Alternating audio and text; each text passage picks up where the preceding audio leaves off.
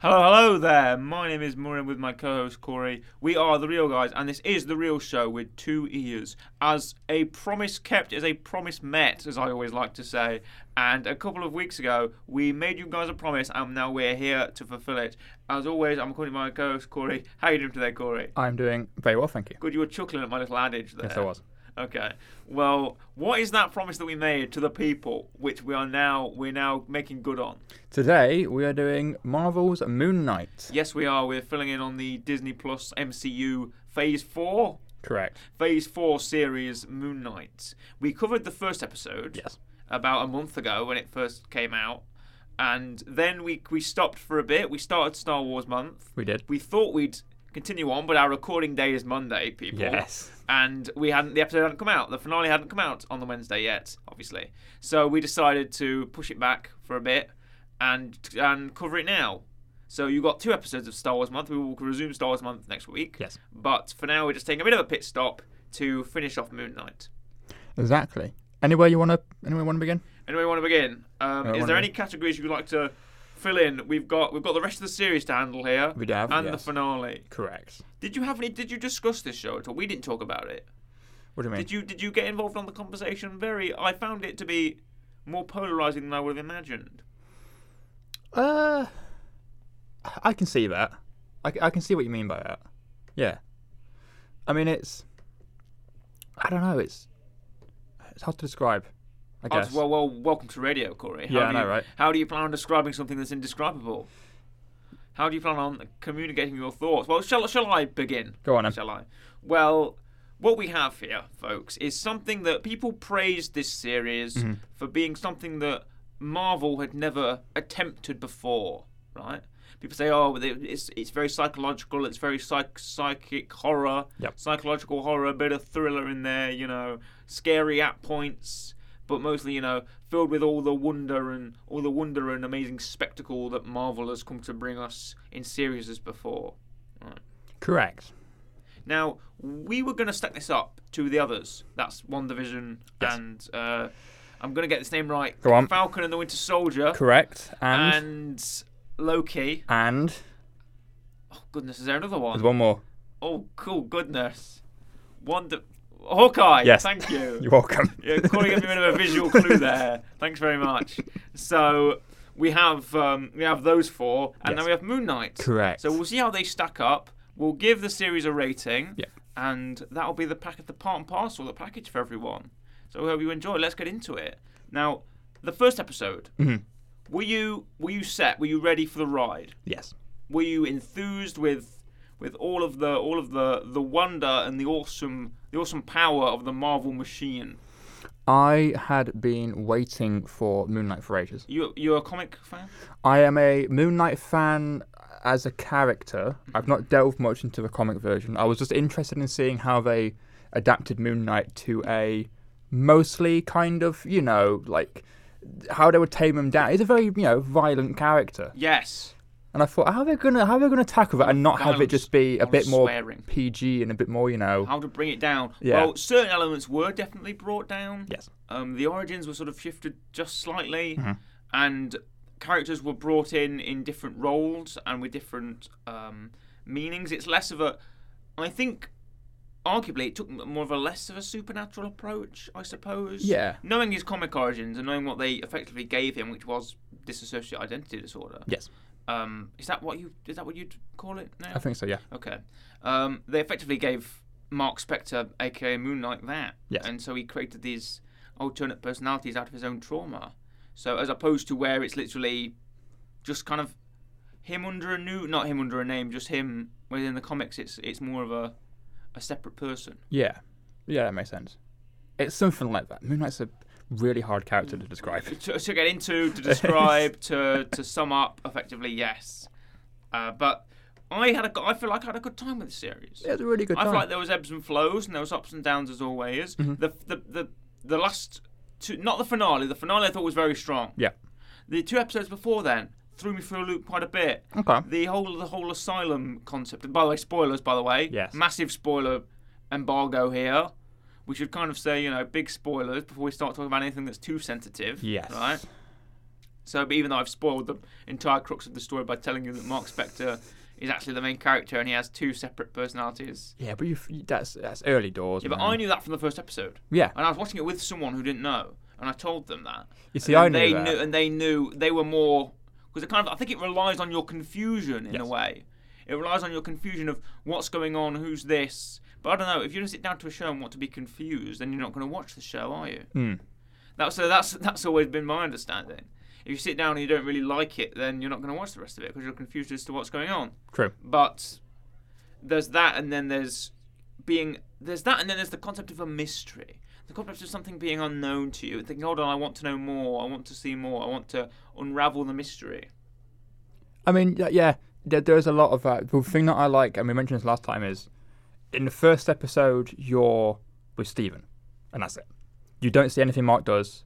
You wake up and you black out when Stephen blacks out, and that's it. And then, like, later on, you get the opposites where you're Mark, and then whenever Stephen takes control, you don't see any of that. Yeah. It's very good at kind of showing you his one perspective. Mirroring it. Yeah. And then the next episode, now you're following someone else. Even though we may think that, even though from the finale, we may know that those sort of blackout moments may not have been Mark. No. And that was actually hinted at in as well, I think, episode 4. Yeah, episode 4, when he goes to Egypt and he fights the dudes on the roof. Because Mark wakes up and he stabs someone. Yeah. And he's like, Stephen, what did you do? And he says, I didn't do anything. It wasn't me. Yeah. And then there's a mystery third person. We know there's a mystery third person who appears in the finale. Yes. So we have that as well. That's probably the reveal of the show, I think. Because comic fans were waiting for that moment. And when we finally got it, it was really chef's kiss. I really enjoyed it. So, speaking of great characters, obviously we've got to give massive props to Oscar Isaac. He really held it down. There was watching. If you're familiar with, local, I want to say this is on the BBC. I don't even know. Sort of BBC primetime 7:00 chat and drivel show, The One Show. Right. Okay. I am familiar with it. I know of The One Show here in the UK. Yep. They often bring on guests of acclaim. Mm-hmm. Benedict Cumberbatch was on a few weeks ago promoting Doctor Strange. Yes. They often bring on like a comic property, like a Marvel or a DC, or someone that's caught a badger that day or something, or someone who who's been spooning Angel Delight into a fox, that kind of thing. So someone's pushing bounty bars into a horse's face by then. That kind of content. The like 70-year-old women watch because it's Matt Baker and it's even on it anymore. I don't even know. But yeah, good point. The tangent is that they had Oscar Isaac on the show, right? Yes, correct. They had Oscar Isaac and they had Ethan Hawke on the show together in real life, sat together, and they were talking. No, you're right. You were thinking of something. I was about to say I think I know where you're going with this, but I don't think I know where you're going. Right, with where this. do you think I'm going? There's a story, and I can't remember where I saw it, of how Arthur, well, the actor who plays Arthur, Ethan Hawke, how he was like essentially hired by Oscar Isaac for Moon Knight. Are you aware? Yes. Where he's in a line outside a coffee shop. Yeah. Yes. Exactly. Yes. This is that story. It is okay. Another story. Okay. Oscar Isaac. Yeah, he also told this story to Empire magazine in February of this year. Mm-hmm. He invited. In fact, he was his neighbour, Ethan Hawke, at the time. They were in line at the same coffee shop. In Brooklyn, and Oscar Isaac had recently watched Ethan Hawke in The Good Lord Bird in 2020, and he was an executive producer, Isaac, so he just hired Ethan Hawke and got him in the role. So, and another thing that Ethan Hawke revealed on The One Show, in fact, that I also have it down in my trivia section here, that there's not much known about Arthur Harrow from the comic. He's only in a couple of issues as a very minor, in fact, even a Nazi villain. Yes. So, and he's someone that Moon Knight fights in the 1960s, right? Yeah. So, sorry, not 1960s, the 1980s, I apologise. The 1980s, 1985 even. So there's not much known about him at all. So it was most of his ideas to make him kind of like a sort of a Dalai Lama kind of figure. Yeah. Who this sort of religious, this like kind of a Fidel Castro, Dalai Lama kind of thing, the Leo Tolstoy kind of figure, and a Noam Chomsky almost. So he's a very charismatic, very very powerful man. He is. Who has this sort of undying need to complete his goals. Yeah. Again, mentioned this last time. Ethan Hawke and Arthur is great. Now, obviously, last time we spoke with us, like we said, we were only 2 episodes in. Yes, we were. Yes. Ethan Hawke, at least at the start, I said that he fills the role of Anubis because Amit works with Anubis. Amit, by the way, is he's avatar. Arthur is Amit's avatar. He's his like human stand-in, essentially. Anubis works with Amit. Anubis would use the scales, which Arthur does, and then if the heart was not lighter than the feather, the person would be consumed by Amit. Later on, actually, this does happen, but it's not Anubis that does it. It's someone else. Right, okay. Which we'll get to later. But Ethan Hawke in this is fantastic. He is. I was very interested when we were discussing this because you're very into your Egyptian mythology. I'm a big mythology buff. Yes, big mythology buff. You like your mythology. Correct. You like your myth and mystics and all My of mythos. that. And your mythos. Yes, indeed. All the forms of that word. You're into it. So Egyptian mythology, kind of your thing. So it was nice to speak to you on that and kind of learn a bit. I felt like we'll get the same insights here, especially with Amun. We will, because, thankfully, as far as my Egyptian knowledge goes, this film is pretty close with, unlike 4, which strays... the series is pretty close. Yes, unlike 4, which strays way off the path of Norse mythology. Right. This stays pretty close to it, as close as it probably could with the story that's being told, anyway. 4 is another tangent with the whole Norse mythology thing, but that's another tangent in the making. 4's still good, but... it's not a good representation of Norse. But no, it's very good. It stays close to the lines with Egyptian stuff. That's also why I was interested, because I like that stuff. It's good to see it. So Almut, by the end of the series, we see obviously Harrow's goal is to bring about the arrival of Almut and consume loads of souls and purge the earth of great evil by preventing it from happening, even from someone who will not commit evil yet. And because Amit will sense, even if you're not doing anything good now, or something bad now, you might do something bad in the future, and you can't have that. So, to release Amit and exact justice on judgment based on future crimes. Yes. So, as happens to the old woman in the first episode. As happens, yes, indeed. So, and also by using the scales, which you mentioned. So, do you feel like the representation of when Amit appears, he smashes the statue in the Temple of the Gods and in Egypt, and it rises in a cloud of purple smoke. I thought we were going to get a lost scenario, but no, it forms a large crocodile woman. Accurate to, I imagine, it is a. So, Amit is. Let me just quickly get a picture. Crocodile is part of it. Do you know what the manticore is, or the? Isn't that a bug? No. Okay. It might also be a bug. There's a manticore and there's the chimera, which are Greek and Roman. They're like 3 creatures all merged into one. Right, It's kind of what Amit is. It's a crocodile, and I think it's... 2 seconds. What animal is... It's a crocodile, a lion, and a hippopotamus. Okay. All merged into one. It's a crocodile head, lion mane, kind of hippo, lionish body. Yes. Is Amit. So, again... it's close enough to where it's... I know it's a bit like, Hollywoodized or whatever, but it's close enough to where it's like, I'm not offended by, that's wrong. It's close enough, it's good. Recognisable, yeah, I would say so. Yes, and from an image from an image of the show's version of Armut, it's not too... it's not too bad. Accurate to that description, I find. It's more like human-like than Armut would be. Yes. It's kind of more like... Sebek. Sobek? Yes, Sobek. Okay. The actual kind of crocodile god, the alligator god, who is kind of more human-esque. Yeah. But, I don't know, it's alright. It's accurate enough to where I don't mind it. It is verging on Sobek level as well. Okay, and then we have, it's just reaching the tip of Sobek levels. Yeah. Now, we're going to switch over to Khonshu. Yes. Speaking on Khonshu, I feel like Khonshu gets a bit of a bad rap at certain points in this series. Yep. I feel like Khonshu, he's doing his best. Sure, he's not perfect by no means. He does his own share of dark deeds, but I feel like he has the good of people in mind to protect those that commit evil. So, and Moon Knight is the left fist of Khonshu. I know that. Yeah. To be fair though, I like the fact that you're never sure if Khonshu is actually good or not. There's many times in this where you're kind of thinking, is he actually, like, is he good? Should we be going along with this, or should we not be doing that? And I like that, because also sometimes where like Mark and Stephen are like, I don't want to have any part of this. You're just going too far. Right.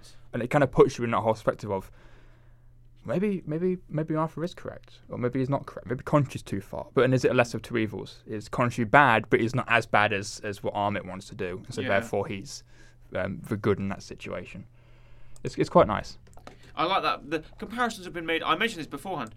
Comparisons have been made to Batman for Moon Knights. Yeah. I feel like some of it was a bit overt in the last couple of episodes, where you sort of see there's a lot of shots of sort of Moon Knight appearing in front of the moon, where he flays his cape out and it looks like a crescent, and he goes over the moon. I feel like that's very reminiscent of the sort of the famous Batman shots of him flying in front of the moon and illuminating it with a bat symbol. So, but always the Marvel versus DC thing, we can go on for ages, for hours about that. I feel like so there's not much point in us doing that, but it'll be a nice discussion to have at some point. It would be of the sort of the comparisons made between the comics and who did what first and who made who first. And who went over to whose side and whatnot. I feel like there must be some kind of documentary on it. But there will be. But the show itself, and for all its parts, I feel like... Did you ever feel like you were out of the loop? I feel like you were confused. About what? About the events of the show. No, I feel like I had a decent enough grasp at what was going on. Straight away, I was like, okay, I got us two people going on, cool, fine. As soon as Contra appeared, I thought, okay, I assume that's who the third booming voice is. I thought, okay, cool. There was a part in episode 4 or 3 where they go in the tomb of Alexander the Great, I think. Yes. And there's that weird, like, guy who's essentially just mummifying this body, and then the woman gets, like, chased down by it. He's got sort of dark.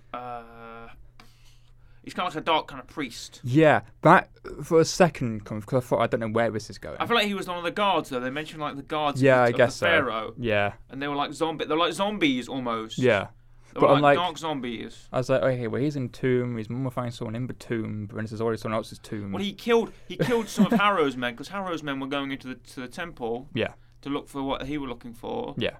And then those sort of guards, they're sort of very supernatural kind of zombie kind of skinwalkers were going around and stabbing people, and then making them into mummies, because that's what they've been told to do, I guess. Yes, I can also confirm nor deny if Alexander the Great's tomb was actually not been found or not. I think it has been now. Right. Because there's the whole thing of, it's Alexander the Great's tomb. No one's ever found this before. I think I think we do know where it is. Oh. Because it's in Alexandria, which is where he was buried. That's why it's called Alexandria. Okay. I thought they found it in Egypt. It is in Egypt. It's in a place in Egypt called Alexandria. Right, okay, fair enough. Yes. Sorry. I had some sort of weird thought that Alexandria was maybe in Greece. I wouldn't blame you for thinking that, because a friend that I knew thought it was. Right, okay. But I think they were getting mixed up with Achilles. Okay. Yeah. Maybe they were. So I was talking to in fact, speaking to friends. Okay. I was speaking to another friend. Right. I'm going to shout this person out right now. Hold on, let me get my phone. Oh.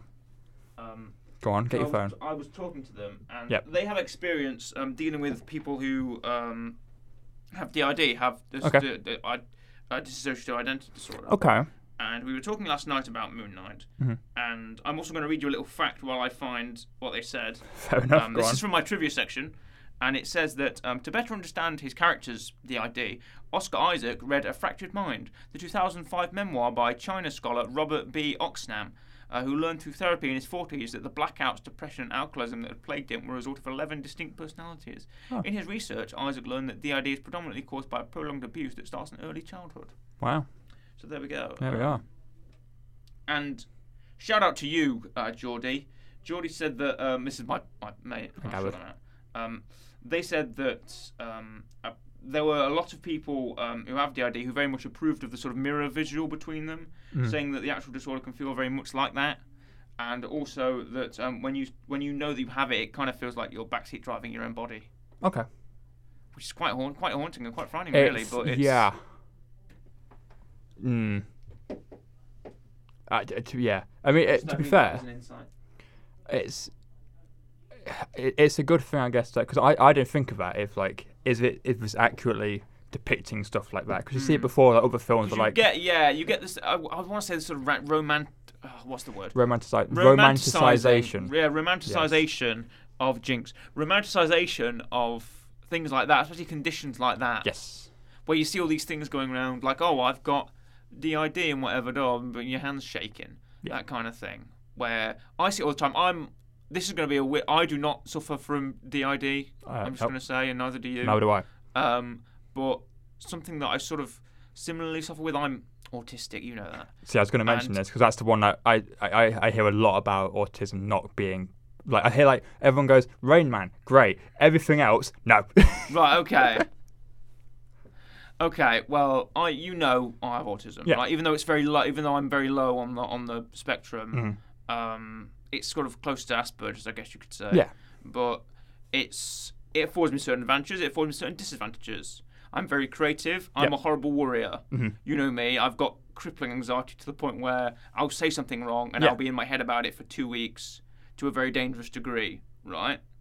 So it affords me certain advantages. It affords me certain disadvantages. Yes. You know, I'm very detail oriented. I'm very particular. I like everything a certain way. I have a very strict morning routine. Mm-hmm. You know, things like that. And my point is, right? My point is that it's the realistic portrayal of something that I feel like makes me feel good. Yes. The fact that this has been taken time with, this has been taken care with. Someone's looked at the facts. Someone has interpreted it in a way which is respectful. That's the word, respectful to actual people who have it, and doesn't treat it like it's some kind of debilitating illness. Yes. Or something to be ashamed of. Yes. Right. Or something to be, as I say, something to be ashamed of, something to be condemned, and it's not. It's a very real condition that affects a lot of people. So I appreciate the respect, I appreciate the care that's been taken to handle it, and I appreciate the amount of thought that's gone into it as well. It's not been it's not been pushed under the table. Oh, he's got this. It's a major thing. Yeah. So. And I champion people who live with it daily and who go through the struggles because I can empathise. Yes.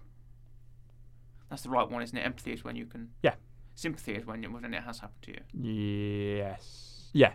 Yeah, if it's happened to you, you don't want sympathy from other people, but then it'd be them being empathetic to you. Right, okay. Yes. So if I fall over and graze my knee, then you fall over and graze your knee, I'll be empathetic. I'll be sympathetic to you because I've already done it. Yes, maybe. But if English is not my strong suit. Right. Okay. Neither is I. Anyway, moving on. We've also got a very important character. Okay. Hit me. Scarlet Scarab. Correct. Also known as Layla. I'll try and pronounce his name. Go on. Layla L. Foley. I think. Played by May Callum-Way. So Scarlet Scarab again. We know that sort of Moon Knight's lover in the comics is this wife in the comics is this character Scarlet Scarab. So and obviously the Scarab is a big portion of the story. It is indeed. Searching for this MacGuffin called the Scarab that leads you to Amit's tomb. Yes. So and she uses the power from the Scarab, I believe, and yeah. She's the temporary avatar of again, I'm going to try and pronounce this correctly. Go on. Tarawet? The hippo. The hippo, yes. So she becomes the temporary avatar of the hippo, and the hippopotamus. Yes, that one. And nice version of that, by the way. Right, thank you. You can probably do a better one than me. Yeah, it's hippopotamus. You gotta get a nice, deep, crispy voice. There you go. I've not got Oscar Isaac's deep, crispy voice. No one's got Oscar Isaac's deep, crispy voice. No, he's just deep fried, crispy voice. Nice and sensual. Exactly. Anyway, we've got Layla L. Foley, who is the Scarlet Scarab, and she turns up in the finale. She's got the wings, she's got the blades. Yeah. She's really going for it. The costume is great. I really like the sort of melding of Egyptian armor and everything, and the sort of wings, and she's doing the Wonder Woman poses with the swords. Yeah. It's great. That final fight, the choreography, is really, really amazing. Yeah. So I was in awe of that final fight scene. You know, they're in the street, in that sort of plaza, and they're sort of flipping around, and Moon Knight does this cool move where he does a backflip onto the car and he slides across the back of the car and he throws his two things. He throws his, what you call them, crescent boomerangs or whatever. Maybe It's sort of moonerangs. Yes. I call them moonerangs. He throws his moonerangs and it catches two guys in the chest and he flips back up and he spins them and then he catches them again. Like, oh, that's great. Cool move. So I love the fight choreography in this as well. It's really good. And the amount of Egyptian influences, the music, the locations, the mythology, as you mentioned. I could get this wrong, isn't the like director or writer Egyptian? I believe it may well be both. Because wasn't one of them like? Didn't he like ask Disney like, "Hey, I want to write something, or I want to work on this," and they kind of just let him do it. I think. It's I might be getting that correct. American. I feel like the composer is a famous Egyptian composer. Okay. Called Hesham Nazi. Shout out to you, Hesham Nazi. Mm-hmm. You make some great music, and he was the composer for this. And again, the music really amazing. It is really good. Really nice to see. They bring back obviously Kevin Feige's at the helm. Yeah. Louis D'Esposito, Oscar Isaac has a executive producer role. It's all the same people that brings the consistency of a Marvel show, but manages to give it its own flavour, its own sense. Yeah. You know? I mean, it's one of those things as well. Like, if you're going to do something in Egypt, it's going to be Egyptian based. Get people who are in that culture to do it. Yeah, it just makes sense. Again, it's about treating it with respect. Yeah.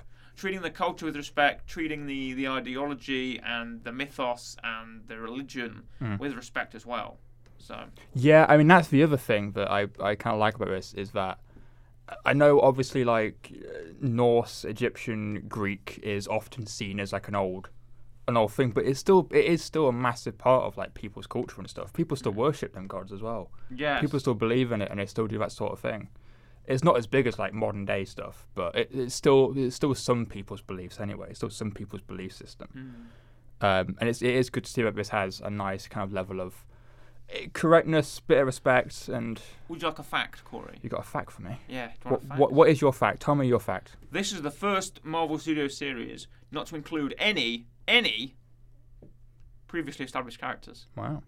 No, nobody appears that you've seen before. Everyone is new. How do you feel about that? I did not think about that, to be fair. That, to be fair, did not cross my mind. Did it not? No. Obviously, like before I mentioned again, all the other TV shows have. Yeah. Falcon, they're all based Wanda, on people that we already know. Loki, Hawkeye, everyone you've seen showing up already. Yeah. I didn't think... Because obviously, like, you have people in, like... in Hawkeye, you have Hawkeye's daughter who's new and she's going to be brought in. Yeah. US agent was new, he's been brought in. Yeah. I didn't realise this is just essentially going, here's a whole new... Kingpin in the Hawkeye show. Yeah. Here's like a whole new plethora of people that we're just going to introduce and push onto. And does it really well. Hard job. It's a very hard job. To bring in so many new people and not have, where's Iron Man? Where's Thor?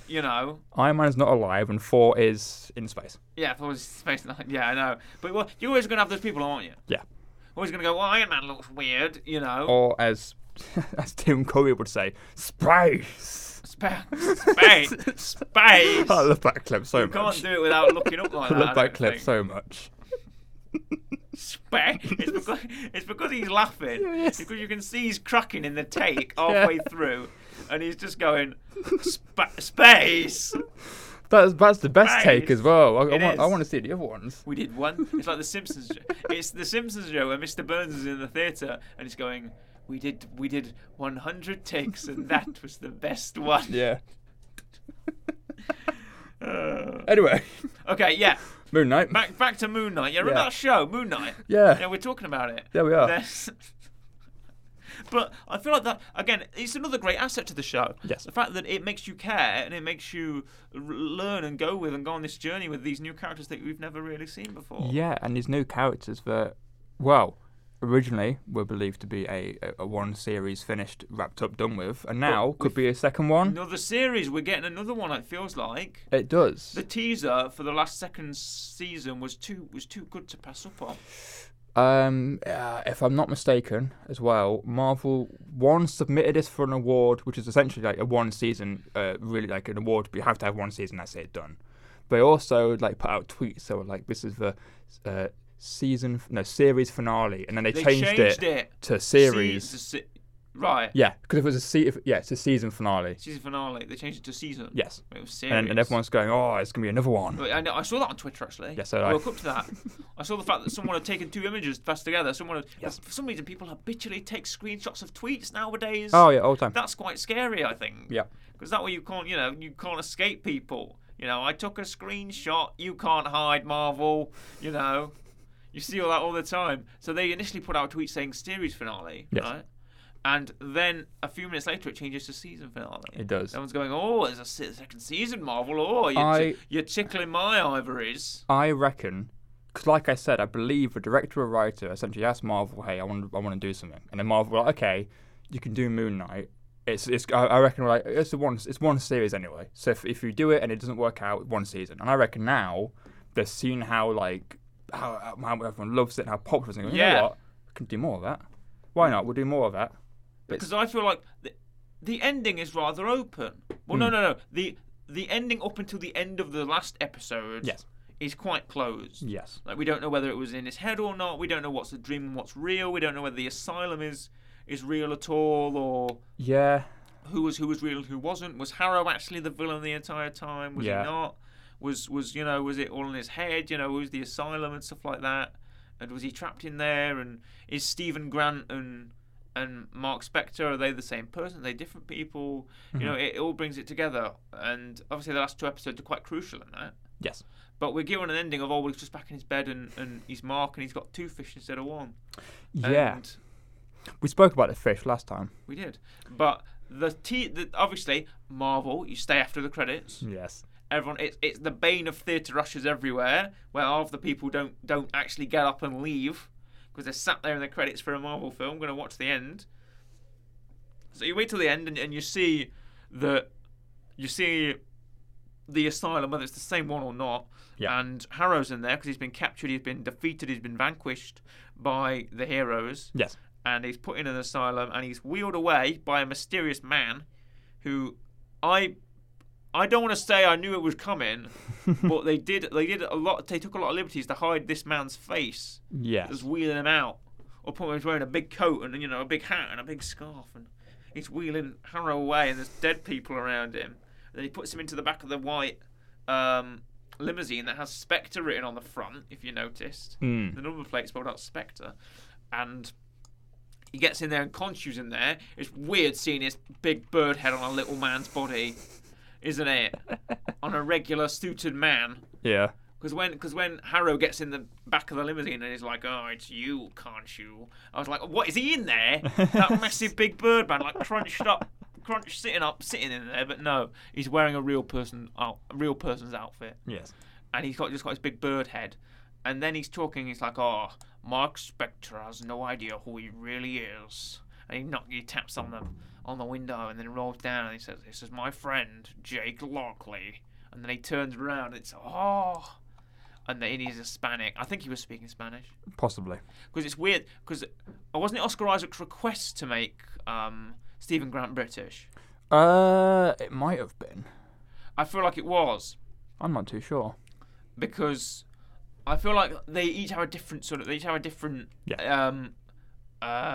from a different part of the world, if I want to say. Different twang. Different twang. A lot of twang. There's Mark Spector, who's American. Yes. There's Stephen Grant, who's British. Yes. And there's Jake Lockley, who is, I can assume, Spanish. Yeah.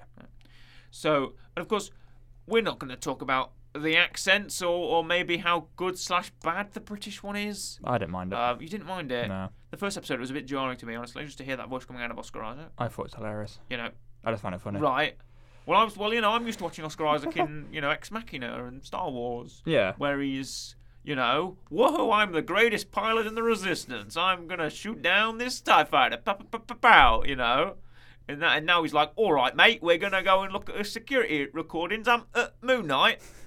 I'm going to working at the museum. All right, mate, in it, brother. All right, look at this bloody Moon Knight. What? Apologies. You can just say anything. Yeah. You can just say words in that. You can just say words in that accent. It doesn't matter what you're saying, right? Put a bit of stutter in there. Put a bit But a bit of repeating yourself. It's like the Jeff Goldblum impression. It's flawless, really.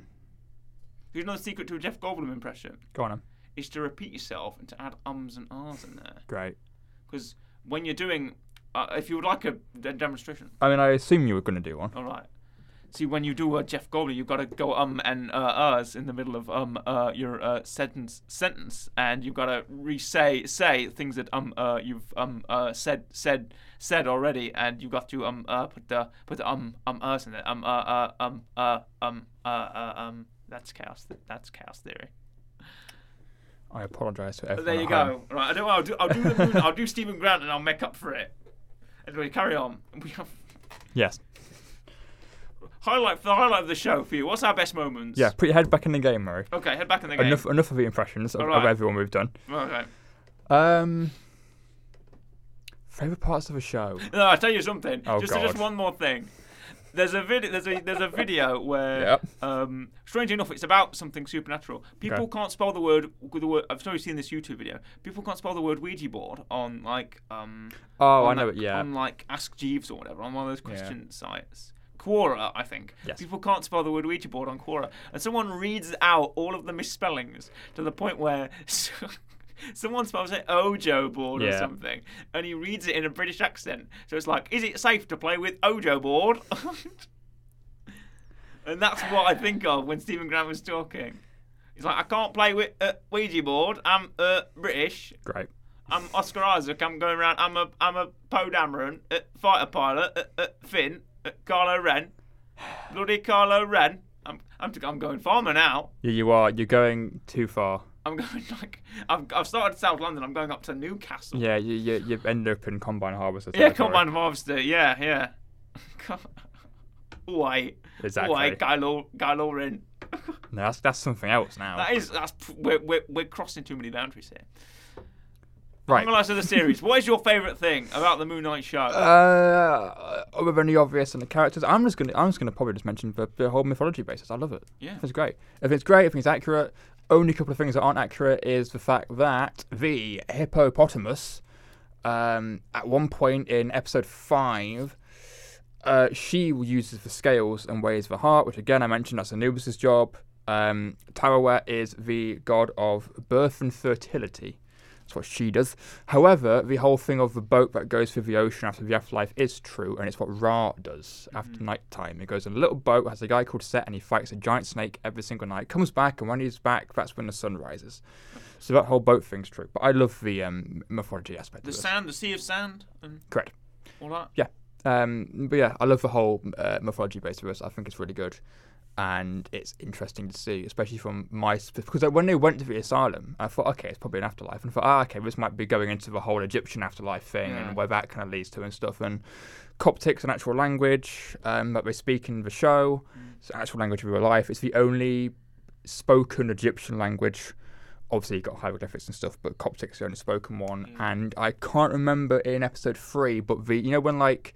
Mark is trying to... Essentially, it's like the courtroom from when Mark's talking to all the gods, and he's like, oh, Armit's trying to release Armit, Arthur's doing whatever, and there's like Osiris is there, and Anubis is there. That's the correct gods are in that place. Okay. So you can tell there's been research done to make sure that they are correct, and that they are following actual things, and I love that. I think it's great.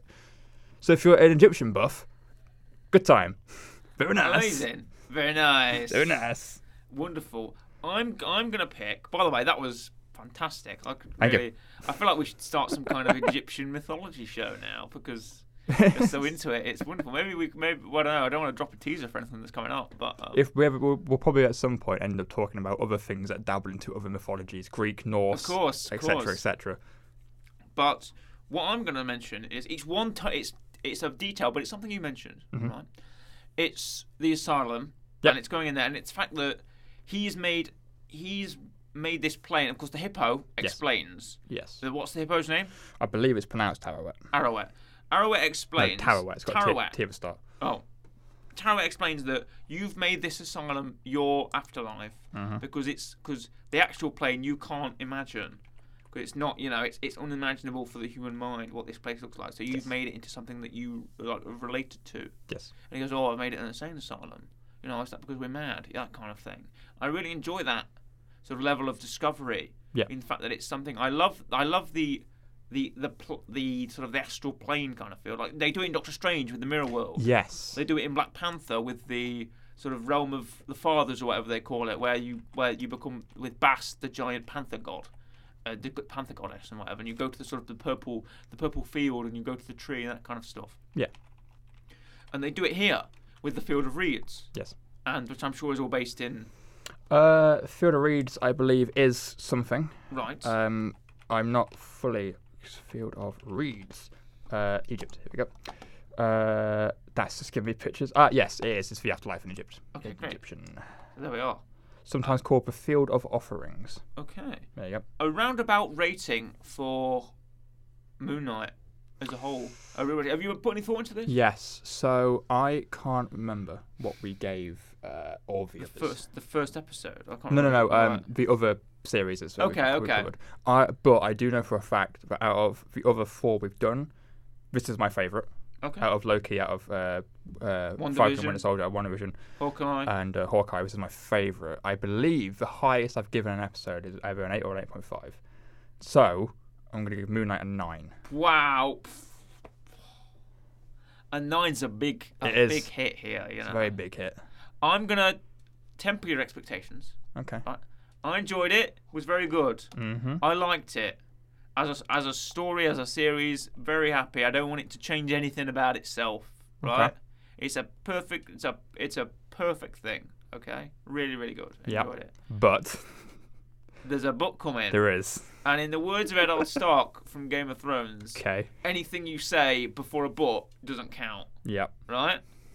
So, but I like some of the others a bit more. Okay, fair enough. I like the sort of the world of WandaVision. I like the twists and turns in that story. I like I don't want to mention Loki because I didn't have a good time with that. Yeah. Hawkeye. I like the sort of very base central family-oriented story behind Hawkeye. I feel like each one of these Marvel shows, like follow me on this, each one of these Marvel shows is showing you a different aspect or a different genre to like life. Yes. I feel like. Mm-hmm. WandaVision is like, what if you had your perfect world? Yeah. Because Wanda creates that show for herself, WandaVision. Falcon and Winter Soldier is, what if you wanted the world to change? So obviously there's Captain Anarchy in that show, and there's changing times and things like that without a Captain America, right? Who's going to be the next Captain America? Mm-hmm. Loki is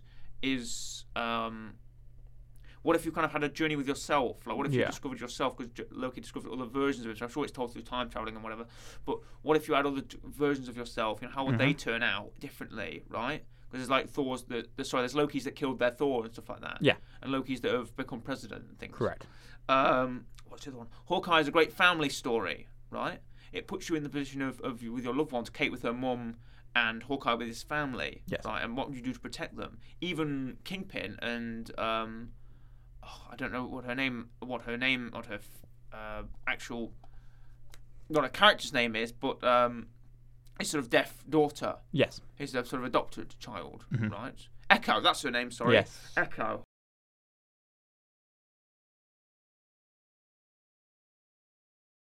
You'd sort of do if... I feel like it's about different phases of almost discovering yourself in a way. Each show is about a different phase of discovering yourself, which I feel like is amazing and very self-reflective when you think about it. But for beating around the bush here, but my rating for Moon Knight is going to be, I'm going to just knock it down a point. I'm going to give it an 8. Okay, that's fine. That's fair. So I feel like a 7 would be at a service. 7 would be too low. I feel like anything below a 7, I wouldn't be happy with. So I feel like an 8 and a 9 is a good shout for Moon Knight. And generally, we're quite a positive show. Yeah, we are, aren't we? Yeah. This isn't a 40-minute slugfest on it. You know, we're not going to tear it to bits. We're going to see its positives because we feel like overall, if it's not Army of the Dead, then we're going to have a good time with it. Yes, right? pretty much. So that was Moon Knight, and for the weekly rec this week, are you looking forward to this? It's your turn. It is. It's something from 2011.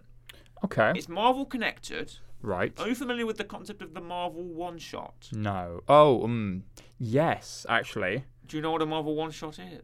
Is this not... Did they not do... I might be wrong on this. Did they not do this for... I think there was one for Hulk. There was a few for several films. I think there's one for Hulk. Marvel one-shot. Right, the Wikipedia definition of a Marvel one-shot is... Marvel one-shots are a series of direct-to-video short films produced by Marvel Studios, set within or inspired by the Marvel Cinematic Universe. Initially released from 2011 to 2014, they were included as special features on the MCU's Blu-rays and digital distribution releases. The films, which range to 3 to 15 minutes, are designed to be self-contained stories that provide more backstory on characters or events introduced for the film. 2 of the shorts inspired the development of MCU television series. Oh, which one were they? Nice. I have to find that out. Yeah, you will. But the one I'm recommending today is called A Funny Thing Happened on the Way to Thor's Hammer.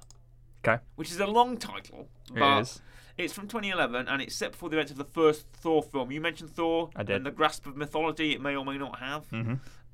This isn't about Thor. Okay. This is about Agent Phil Coulson. You know Phil Coulson, Clark Gregg. Yep. Famous character from Agents of S.H.I.E.L.D. and Avengers. Correct. And Iron Man. The first phase. He's big in the first phase as a sort of leading S.H.I.E.L.D. agent. So, Phil Coulson, he's on a drive to Albuquerque, New Mexico. Yeah.